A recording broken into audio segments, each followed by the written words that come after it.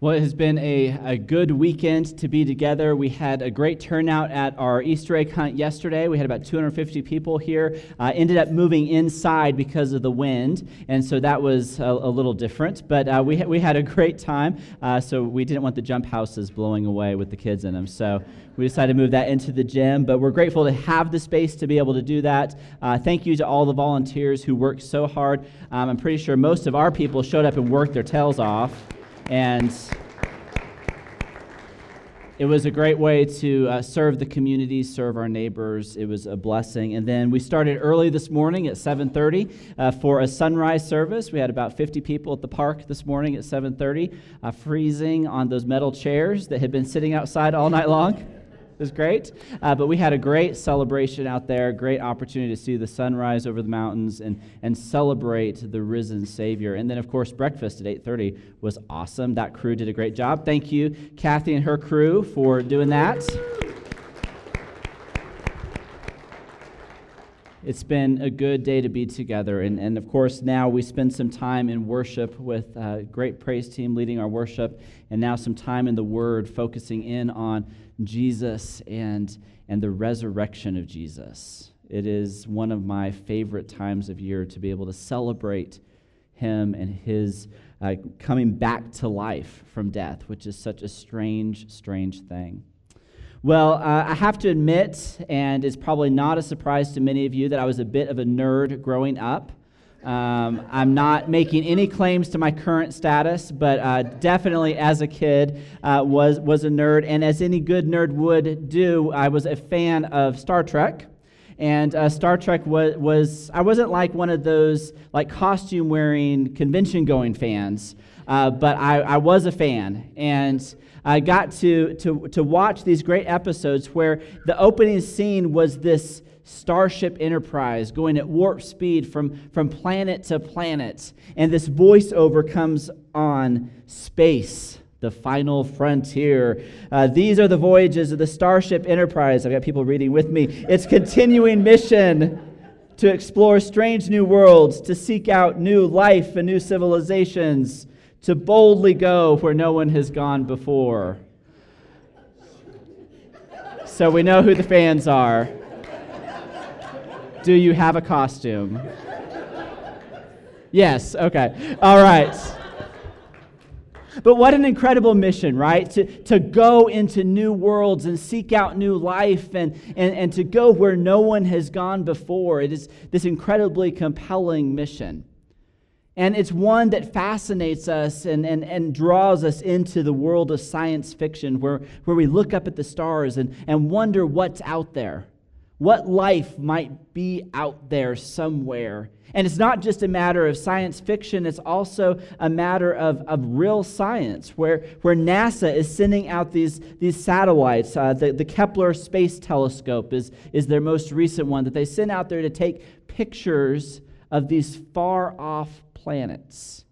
And these satellites, it just blows my mind to think about. These satellites are taking pictures of planets that are 500 light years away.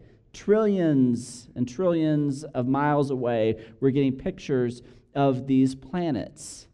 And they're trying to find a planet that might be inhabitable, something that is equivalent to Earth and what Earth can have. And they think they might have found one. It's named the planet's name is Kepler 186f. They have real creative naming of their planets. And this is one that's similar size to Earth. It's got a star that it rotates around about the same distance as Earth. And so it might be something that could be inhabitable. It is solid rock, though, and so that may not work. But chances are slim that there might be some sort of life on this planet. But we're looking for a planet that has some sort of life to it. We keep on looking for life. And we're looking out there for it.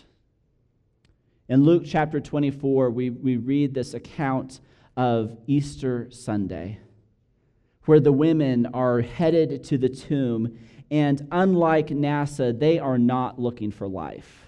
There is absolutely no expectation that they would be going to this tomb to find life. They are expecting to go to this tomb to find death. They take with them these perfumes and spices, knowing that what they are going to encounter in this tomb is going to start to be stinky. That they are going and encountering death. And this is something that they have experienced before. This is something that they have seen before. This is nothing out of the ordinary for them to be going to this tomb to encounter death. But they're going in to go see the body of Jesus. And they're coming to the tomb ready to anoint the body of one that they had hoped so dearly would be the one that would save them. They are coming to this tomb to anoint the one that they hoped would bring them new life, one that would usher in a kingdom of God and a whole new world, and a world that was not something far off, but something that was there for them. And this one that they're going to anoint, this dead body, is the Jesus that they had hoped would be that guy. He had talked with great authority of great things, but that life was cut short. And Jesus is crucified on a cross by the Romans. And he talked about great things and spoke with such great authority, but now he's dead. And so they get to the tomb, and they take to the tomb with them their disappointments and their brokenness and their hurt as they come there knowing that the Jesus that they had hoped so much for is now dead. But when they get to the tomb, something is different. They get to the tomb and the stone has been rolled away. Things are not as they should be. And they get to the tomb, and now they come in and the tomb is empty. The body of Jesus is gone. And so they had come expecting to encounter death, and now there is an emptiness and they're unsure of what is going on. But then 2 men dressed in dazzling white clothes appear to them.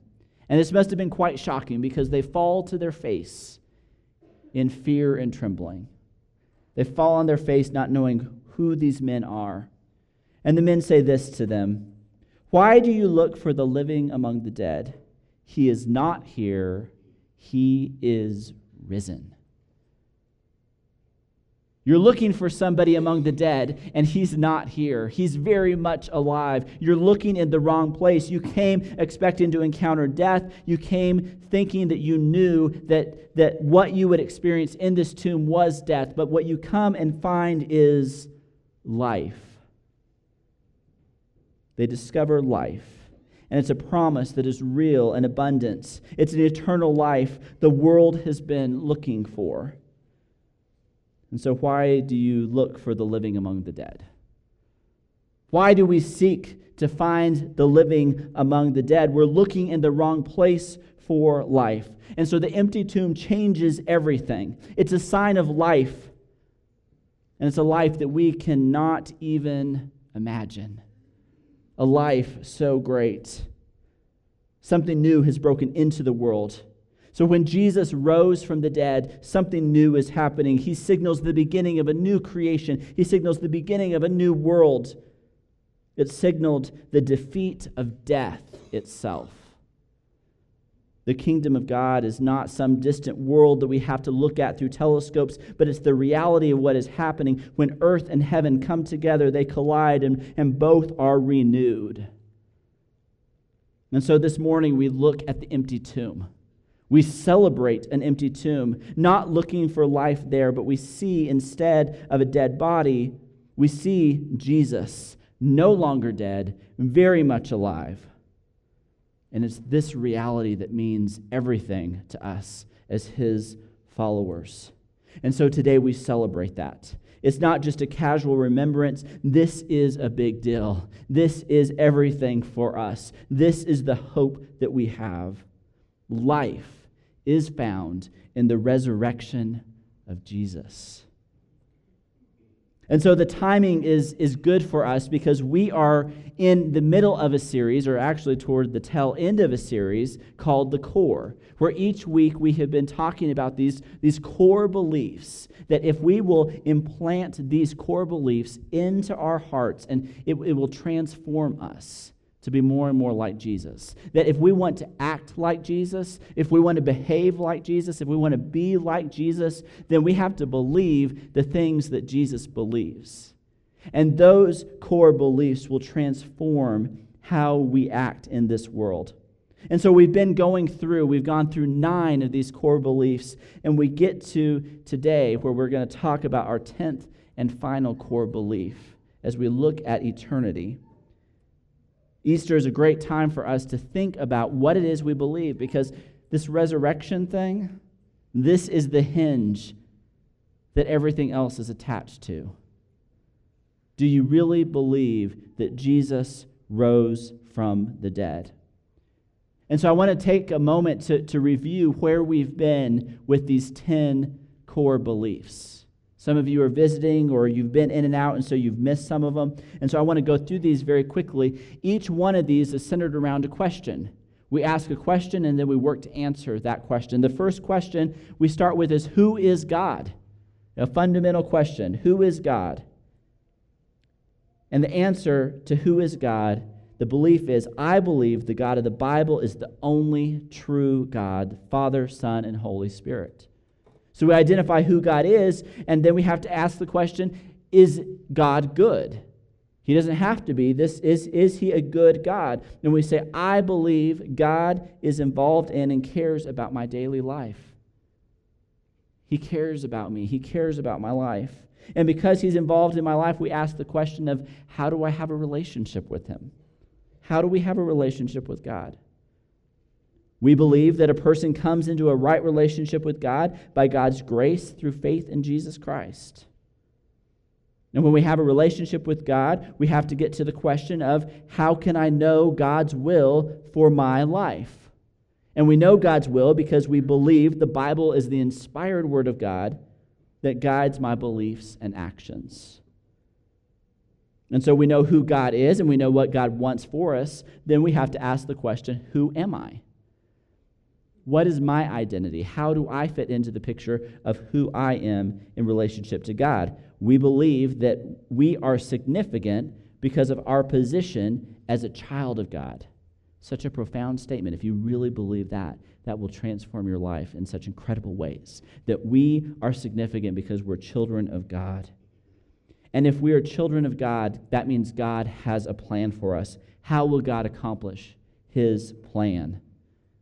We believe the church is God's primary way to accomplish his purposes on earth. He has formed the church. He has given us the church as a way to fulfill his mission and his purpose for us. And so then we ask the question, how does God see us? We believe all people are loved by God and need Jesus Christ as their Savior. And then we look at the world around us and we get to the question of what about the poor and injustice?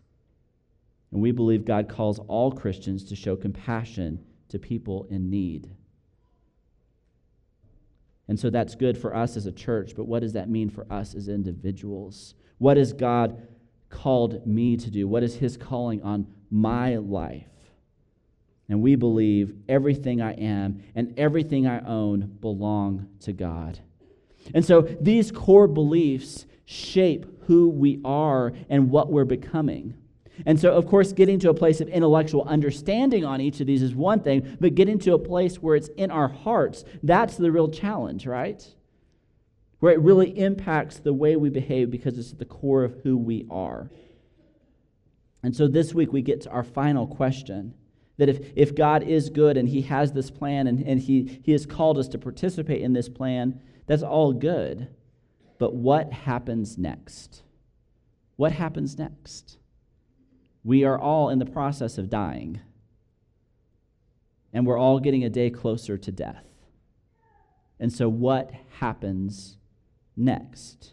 If we're able to take those first 9 beliefs and really live those out and really embed them in our hearts, it would drastically transform the way our lives are going. It would drastically transform the way we live, and it would make an incredible difference to the community around us and the people around us if we would live these things out. But there's something more. There's something huge. What about life after death? What about eternity? God, the good and loving God we read about in Genesis and all through the story of the Bible, created something very special at the beginning. And he wants to restore that original vision for us. He wants to restore that. And so for followers of Jesus, not only can we have an abundant life today, we can also have an abundant life in the future.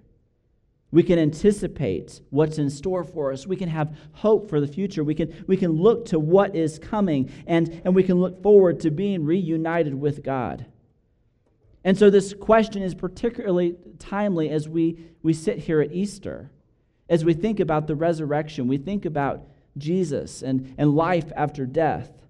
We reflect on his resurrection, and we look forward to our resurrection. And what does that mean? And so for us to understand what happens next, for us to be able to answer that question, we really have to understand the resurrection of Jesus first. It's a prerequisite for us to understand our resurrection. Jesus tells his disciples in his farewell address in John chapter 14, "Do not let your hearts be troubled. You believe in God, believe also in me. My Father's house has many rooms. If that were not so, would I have told you that I'm going there to prepare a place for you? And if I go and prepare a place for you, I will come back and take you to be with me, that you also may be where I am. You know the way to the place where I am going." And so our relationship with God is completely transformed because of Jesus. He's going to prepare a place for us. He comes back for us. He brings us into a relationship with God. What does that mean? What does that look like? Thinking about what's next brings up all these questions of eternity in heaven.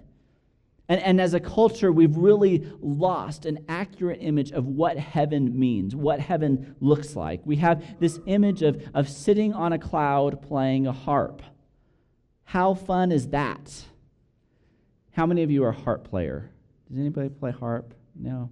So the rest of us are just out of luck. So hopefully there will be a tutorial going into heaven on how to play a harp as we sit on those clouds for all eternity, forever and ever, playing the harp. Does not sound like much fun, okay? So I think we've got this misconception of what heaven is and what eternity is. And so we're going to explore that a little bit more next week.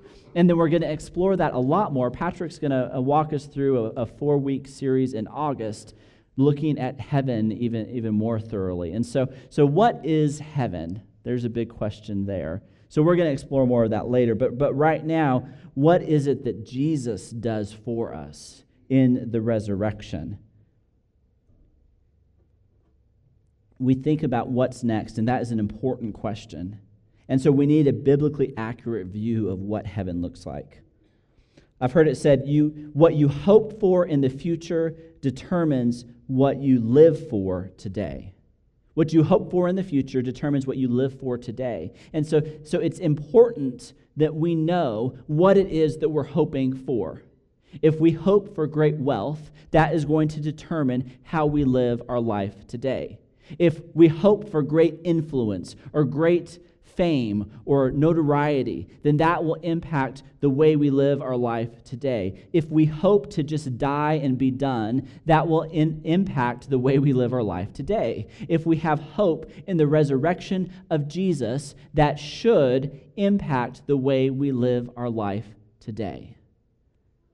And so what do we believe about the resurrection of Jesus? Where does your hope rest? Our hope is in Jesus. And that Jesus is very much alive today. We can read through the Bible and we read through the stories of Easter and we get this picture of who Jesus is. We think of Jesus in the Bible and we point to him and say, yes, I follow him. I follow the Jesus of the Bible. But what happens when we do that is we focus in on a historical Jesus, a Jesus who is only in the past. It's like saying, I believe in George Washington. How many of you believe in George Washington? Yes. You're not raising your hand. You didn't go to history class or something. Yes, we believe that George Washington existed. We believe that he did certain things. He lived in a certain time, in a certain place. He had a certain impact on our culture, a certain impact on our politics. We believe in George Washington. But George Washington is dead. And he is still dead today. Right? He's still dead.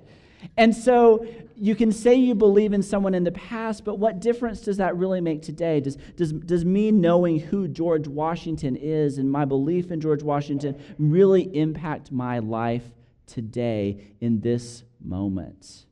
Sure, there's ripple effects, but really, I could care less about who he was in this moment. But Jesus is not just a historical figure. He's not someone that we just read about in the Bible. We don't believe in Jesus of the past. We believe in Jesus of today. We believe in a Jesus who is alive today. As followers of Jesus, we're not following someone who is dead. We're not following someone from the past. We're not following something that is old and dusty from a book. Our faith is a response to the living God who declares his power and promise through the resurrection of Jesus. And that's who we follow. Jesus is not just a figure of the past. He is a figure of the present, and very much a figure of the presence of God. Think of a couple who has grown old together in a relationship over time, and they have a certain memory of their past. And that memory of their past together impacts how they experience their relationship in the present. There's memories of a first date or the wedding vows or the birth of a child. All those things are important in shaping what your current relationship is. But they're not as important as the love that is had in the present now. That you can define the relationship from the past, but what's more important than the past are the issues of who the two are together now. And so our relationship with Jesus is more about Jesus being alive now. The power of the resurrection is that Jesus is alive now, and he and the Father and the Spirit are at work to restore creation, bringing a new heaven and a new earth to us. And so in 1 Corinthians 15, Paul tells us that the resurrection of Jesus is the first fruits. And we can think of first fruits as a prototype. That Jesus' resurrection is a prototype for our resurrection. It is a model. It is something to look to as an example for what will happen for us. We will be renewed people in a renewed heaven and earth where God dwells with us and makes us whole again. And so we don't look out there like NASA for life. Life is coming here, and it's even available for us right now. The one who was dead is now alive. Because he lives, we can live too. And so those who follow the living Christ are always seeing life where others see death. The world is not cold, it's not lifeless, but it's a world with hope, a world with a future. And so that hope impacts how we live today. We live and we work in the present with the future in mind. Paul reminds us in 1 Corinthians 15, "Therefore, my dear brothers and sisters, stand firm. Let nothing move you. Always give yourselves fully to the work of the Lord, because you know that your labor in the Lord is not in vain." Give yourselves fully to the work of the Lord, because the things that are done here will have an eternal impact. Jesus rose from the dead, and he revealed life for us. And that is the best news we have ever received. Better than any news of some planet from NASA. Better than any other news, Jesus rose from the dead. He was very much dead and is very much alive today. And so as NASA still looks for life, as NASA still tries to find something trillions of miles away, God has brought a new world to our doorsteps. He comes in and with the resurrection of Jesus from the dead. And so we ask the question, what happens next? And we see Jesus as the example of what happens. That he is buried, and he rises from the dead, and is fully alive. And that is where our hope lies. And so our 10th and final core belief that we will continue to explore next week is this. I believe there is a heaven and a hell, and that Jesus will return to judge all people and to establish his eternal kingdom. There is a heaven and a hell. And because Jesus is no longer dead, Jesus is very much alive, he's going to come back. And judgment will happen. And we will have eternal life in the kingdom of God. And so there's a lot to that statement, more than we can unpack this morning. We'll look to it more next week. But for now, we focus on the resurrection of Jesus that makes all these things possible. Death is defeated. Death no longer has a hold of us. Jesus is alive. He's no longer here. He is risen. Amen. Let's be standing together.